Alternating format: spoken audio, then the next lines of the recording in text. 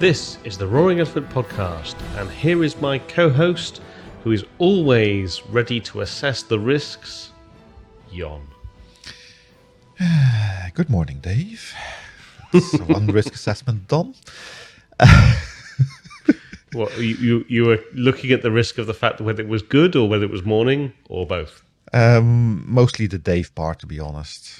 I mean, I only see this avatar. This could be a deep fake. I mean, I don't know you are who you are. You're in a different part of the world. This whole Corona thing. Maybe I'm living in a virtual simulation and nobody's real but me.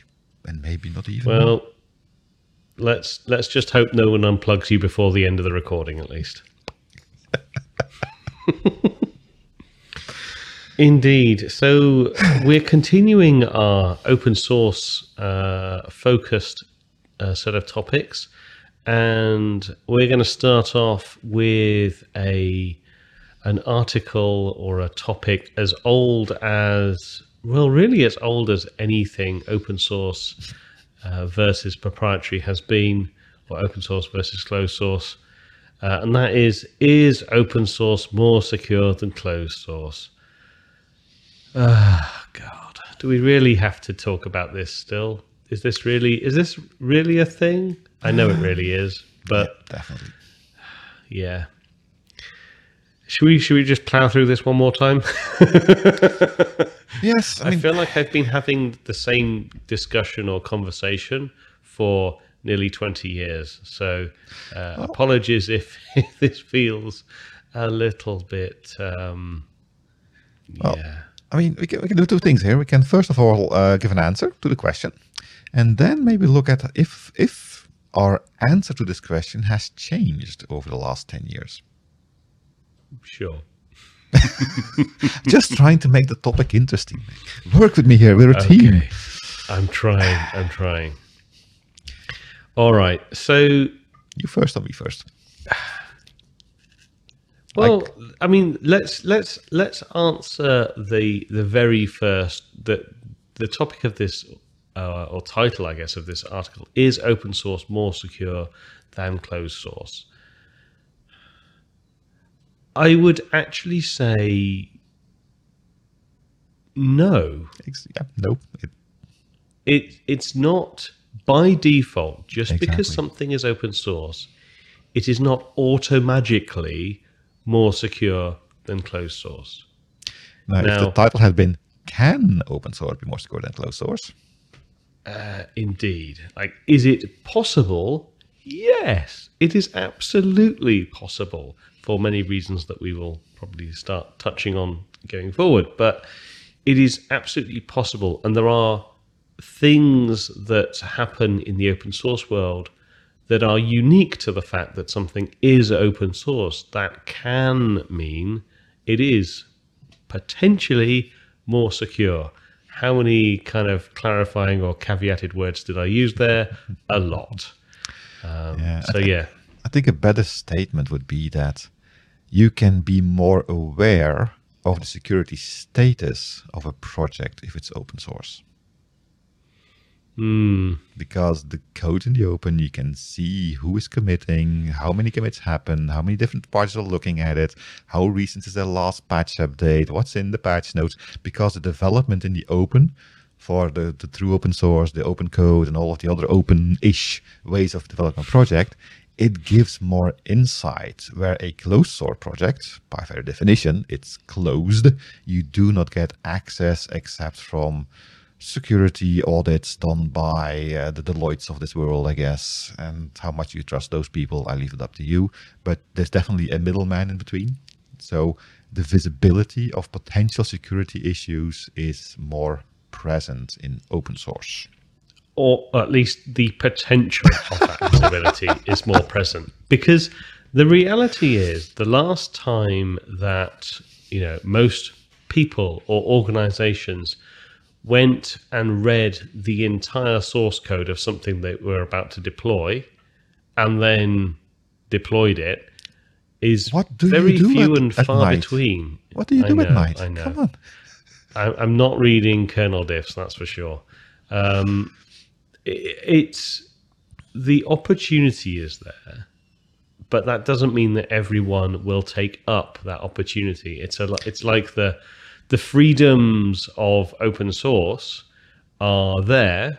That doesn't mean you have to exercise all of those freedoms or even some of those freedoms. You could exercise none of those freedoms. Yeah, but is that the point? But they are there. Exactly. Because they are there and somebody might, there is an And inherent... some people do. And some people do. There is an inherent motivation for the Yeah. open source project members to try and do their best. Yeah. And there will be vulnerabilities. People write bugs. I mean, people are buggy, we write bugs. That's how the thing Yeah. works. But at least they have that added incentive where in a closed source environment, well, this is a bit of code and it could be better, but we need that deadline and nobody's going to notice anyway. There is a different culture. Is it a culture thing? Could be.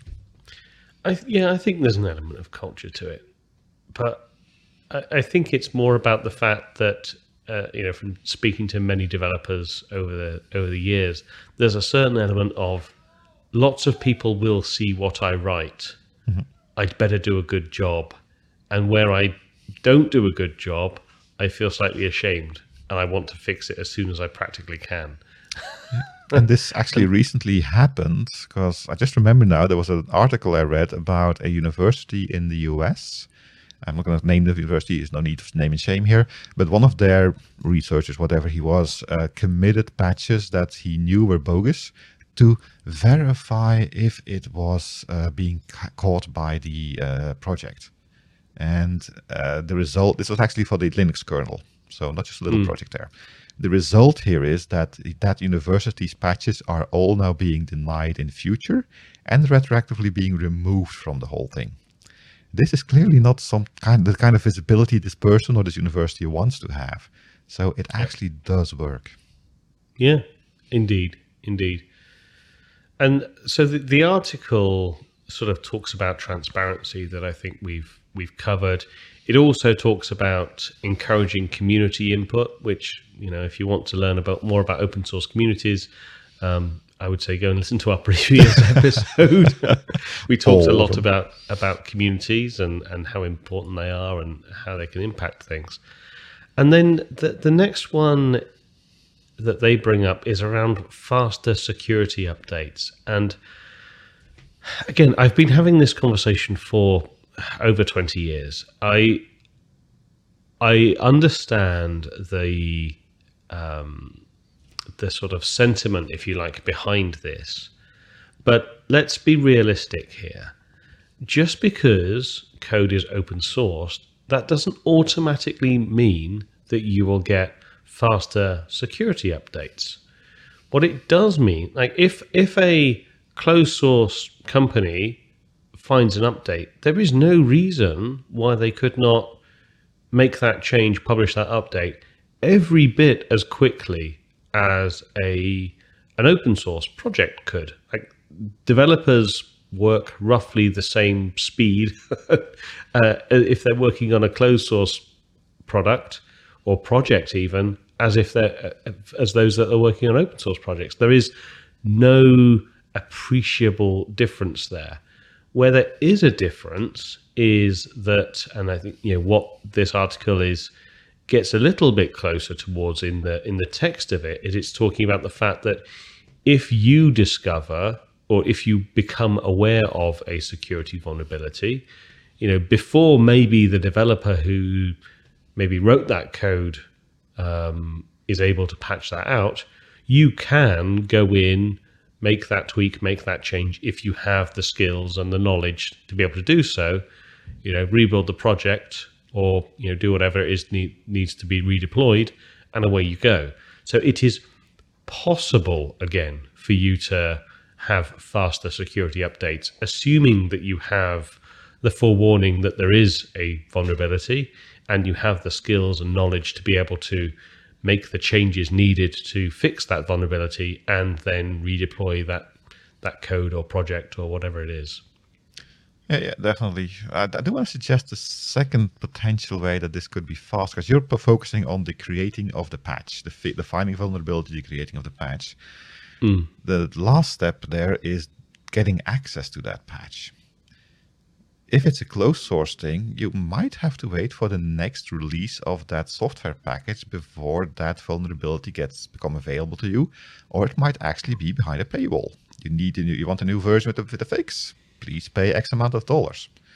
In open source, once the patch is on the repository, be it GitHub or somewhere else, it's there and you can just get it as fast as you want. Now it's going to depend on your own infrastructure, your people, if you have that apparatus in place to take something from GitHub and deploy it in your environment, but at least the access to the patch security remediation is presently available at the moment of release, let's say. Even before that, because even while it's still being reviewed and peer reviewed and stuff like that, you might already grab it and use it at that point at your own risk, of course. Indeed. So I think we've covered that one last time. I'm sure it won't be the last time. Yeah, just come back to my question. In the last 10 years, you answered the question now, is it more secure, with a kind of firm no. Has that changed? Would you have a even firmer no 10 years ago, or a less firmer no, or even maybe a yes 10 years ago? Okay, so I would say my answer hasn't really changed in all of that time. I spent a lot of time in the security, pen testing, InfoSec space quite some time ago, working with both closed source and open source, and I have a decent understanding of what makes something secure at the sort of fundamental levels. And whether something is open source or not is not really something, for all the reasons that we've talked about, really influences that. The only thing that I would say is, perhaps in my very, very early and maybe less mature and less well-rounded understanding of this situation, would I have been potentially championing, well, of course open source is more secure, you can see the code.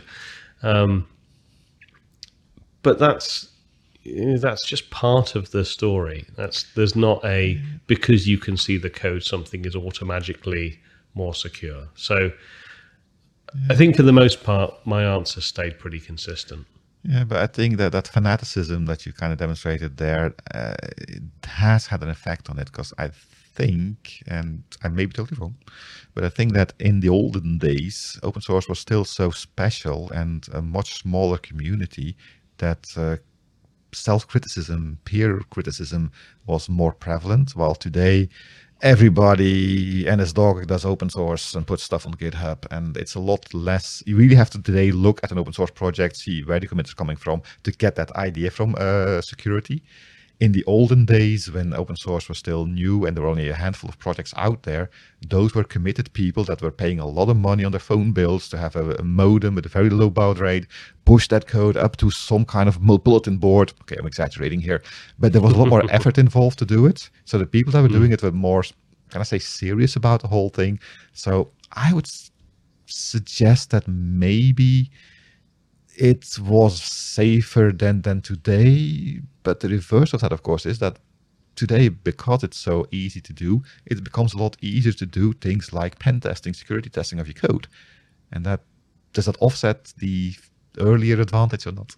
I don't know.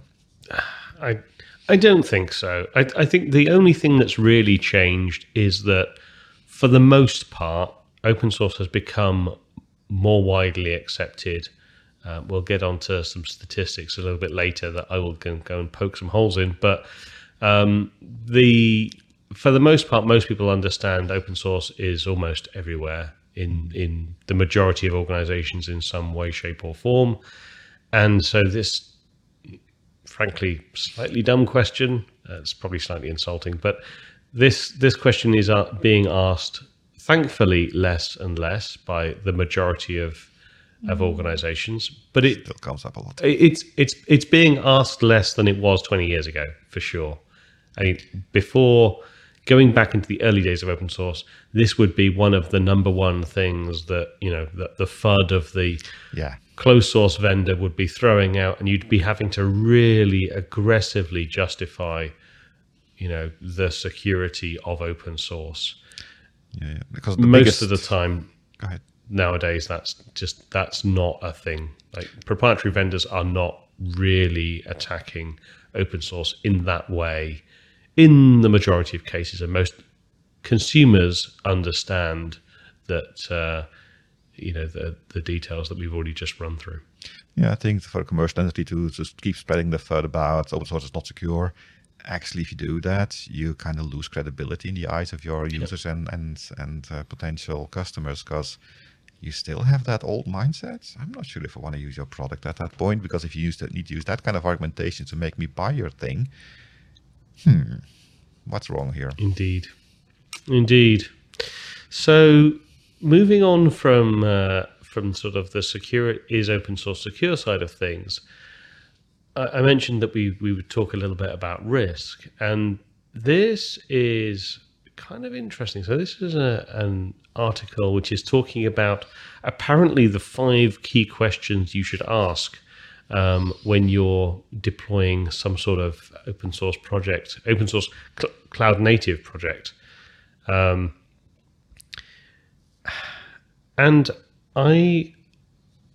it's not so much that I really kind of disagree with the article per se, but I think the majority of certainly enterprises that are consuming open source, I would say very few of them are going through this kind of stepped process.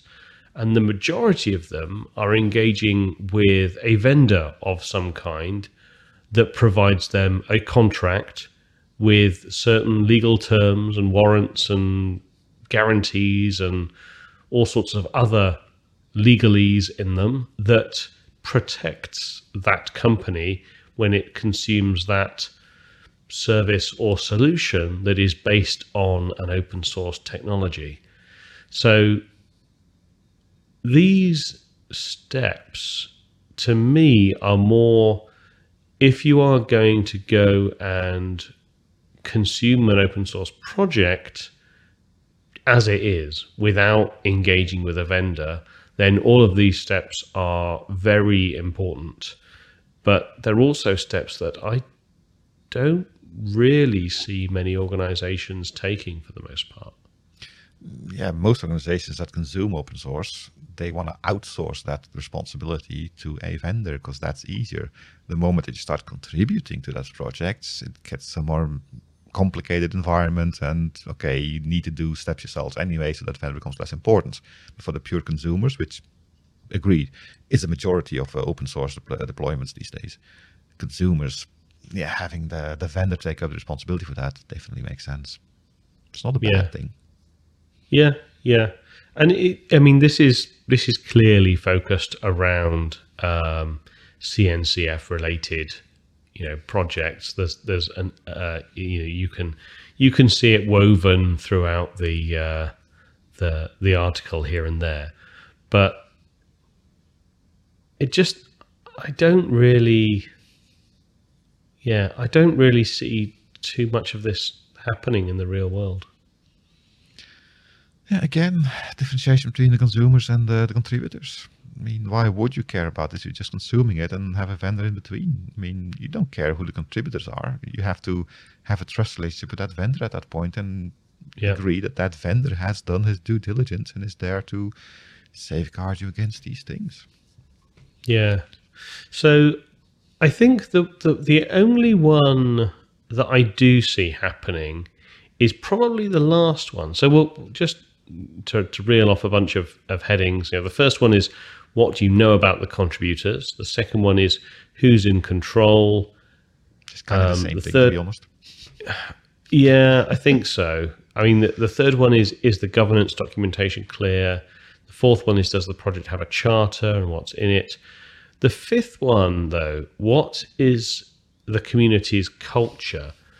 That is the only one that I see people doing regardless. It's not the sort of thing that lawyers or contracts or those sorts of things can really protect against in my mind.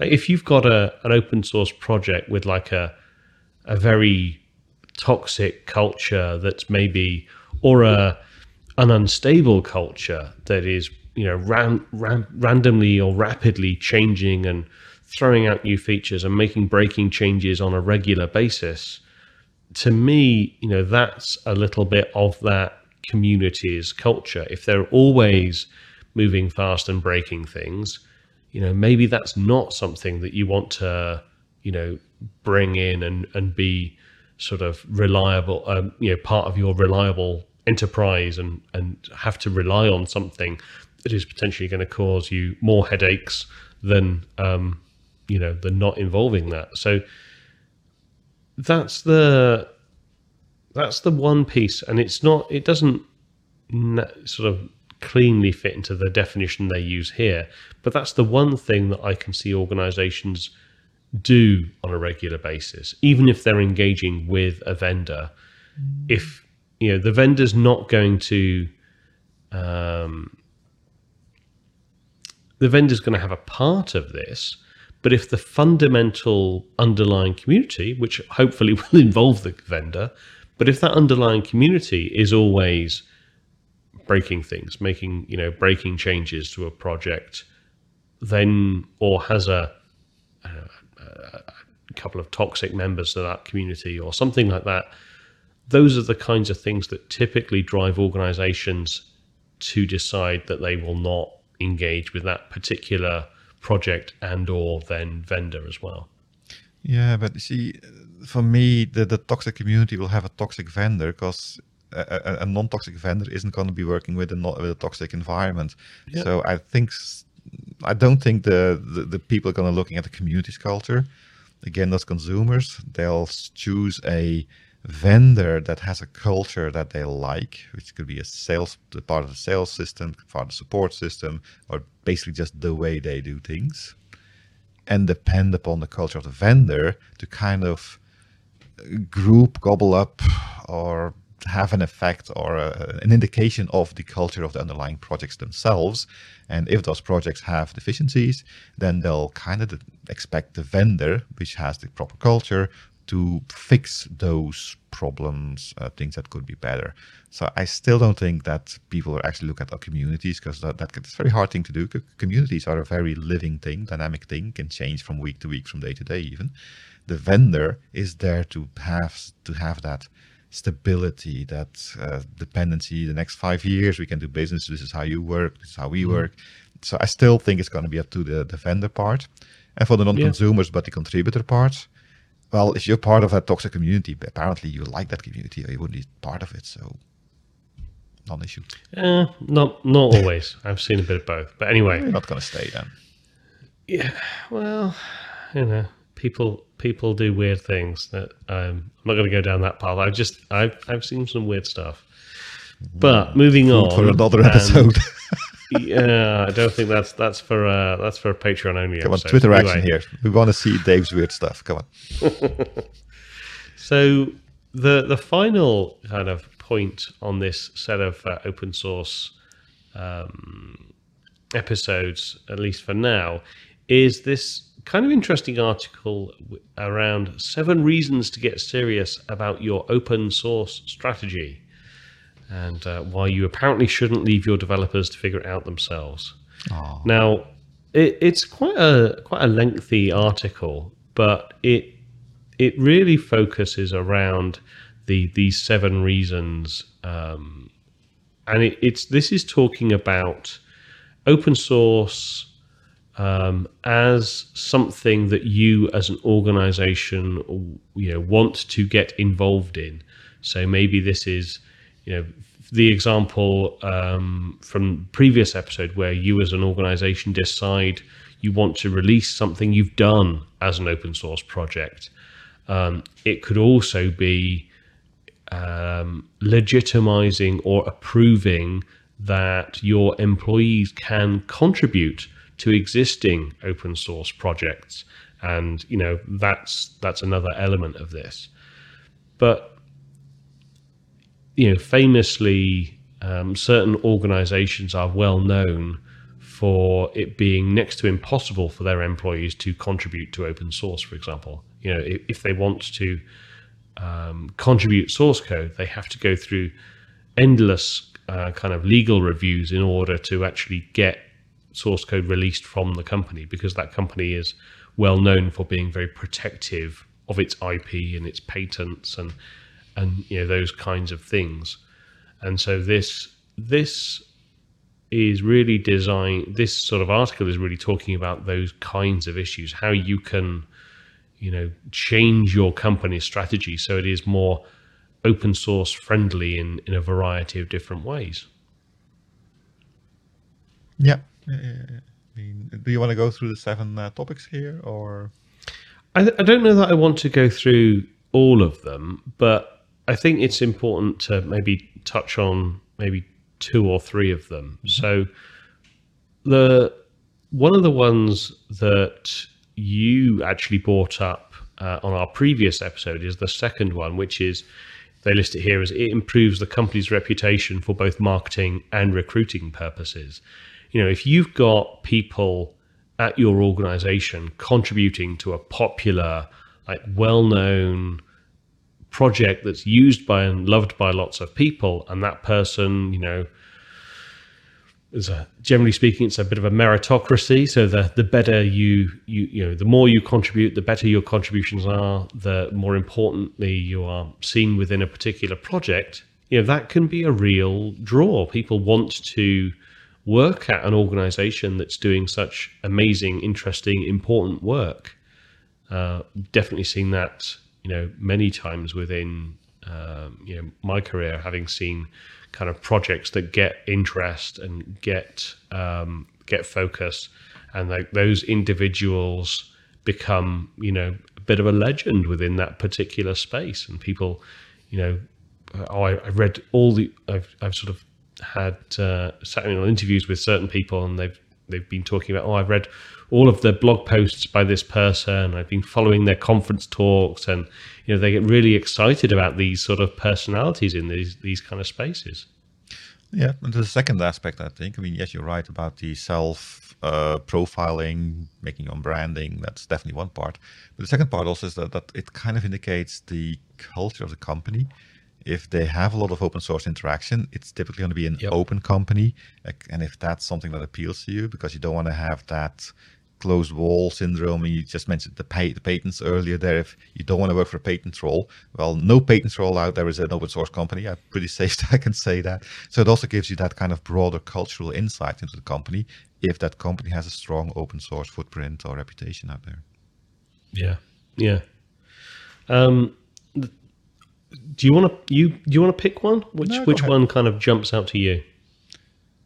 Well, the one that jumps out in a negative way here, and to be honest, I have not read this article completely, because it's one that Dave brought up very close to the start of the podcast recording, so I haven't gone through these. But number 6 there, open source licenses generally come with legal protections. I would kind of debate that. Open source licenses come with legal consequences, definitely.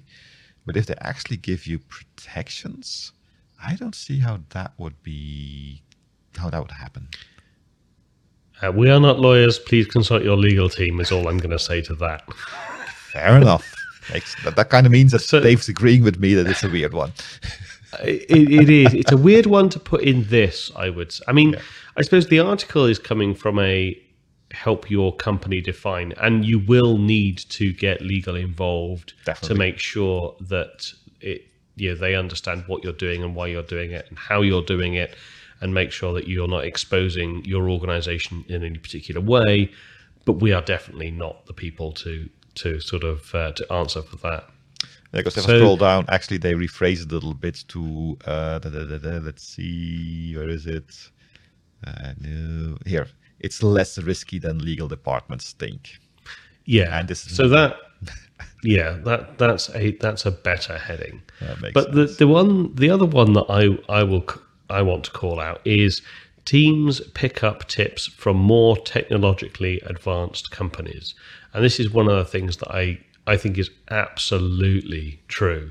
If you're working on a well-established project, or even a new project with a group of people that are at the absolute top of their game. They're really legends in this particular space, and there's a lot that you can learn from not just the code. There's definitely, I'm sure there's elements of that people learn from, but everything from the way that people interact, the way that people make decisions, the way that people maybe document things, or the way that the projects or the code evolve. Like, you can really learn a lot from a sort of fast-moving and well-run project, more than, yes, I'm sure you can run and learn coding tips, but there's a lot of stuff that you can learn from an open source project. Yeah, I was kind of thinking first we're going to talk about the tactics and strategies of better code, basically how to approach a certain part of coding, because these open source projects, not always, but typically are quite complex animals. Yeah. And having things there. But yes, it's also valid for the more broader organizational, call it logistical part of the whole, having a complex distributed team. I mean, in this world of remote working and distributed companies, having a big open source company as maybe not template, but a guideline on how you can structure your governance, your team structure, innovation strategies, incentivization, because it's very hard to incentivize somebody who's working on open source projects because you basically never meet them. So how do you keep them in the loop? How do you keep them active and enthusiastic about the whole thing? Yeah. And you often hear these terrible, terrible statements like, oh, we're the, I don't know, pick something unicorn, something industry vertical. So we're the Uber of light bulbs, or we're the Netflix of tree surgeons, or I don't know. Just the number of chances that you can kind of actually work with some of these people, though, by contributing and following an open source project is very real. Like the whether it's Uber or Netflix or many of these other organizations are active sort of proponents of open source software, active contributors to open source software. And if you're interested in learning from those people and how they manage to do these things, it's a really good way of actually developing that knowledge. Yeah, definitely. I mean, things like peer review, if you're in an open source thing and you submit something, it will get peer reviewed by people that don't know you, so they will be honest. Yeah, absolutely. If you don't become a better coder through open source, you're doing something wrong. Yeah, but one of the things I mentioned earlier, that I was going to pull up some stats here, and poke some holes in them. Like, there is a under the title "Influencing Critical Projects Should Be Part of Company Goals," which is not one that we talked about. It says more than 90% of the code in enterprise software is open source, and I'm sorry, I don't actually believe that is true. And it is linked to a how GitHub secures open source software, and that's talking about code on GitHub. Now, code on GitHub does not equal code run in the enterprise. I'm sorry, I don't. I like to poke holes in things, and this is one of those holes I'm going to stick my fist right through, because that's a very misleading comment, in my opinion. Yes, well, I think maybe what the person means is, I mean, BusyBox is perceived as being open source, even though it's not really. You need to at least contribute back to it. So yeah, it is open source. And BusyBox is on every single server, switch, edge router, gateway you have in your company. That's a big part of your code running at that moment. So I guess if you just calculate all the BusyBoxes together, that's already a big part at 90%. dear. Well, unless you have anything else. No, I think I devalued our podcast enough by now. Oh, is it my turn to do the outro? It is indeed your See turn how to the serious I take outro. this stuff. We have a nice template that we can read for this, because otherwise we forget half the stuff. And basically what Dave is intentioning here, this is all we have for today. You can support the podcast if you want to, because at this point, even I would kind of have serious doubts about that.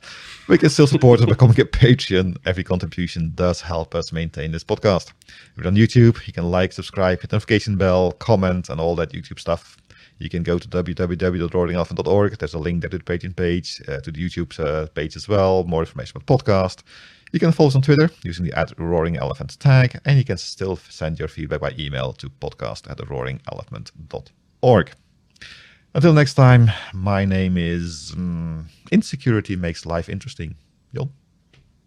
And my name is Non-Toxic Dave. Whatever. We look forward to talking to you again next week, because this week is not happening anymore. Okay. See you then. Bye-bye.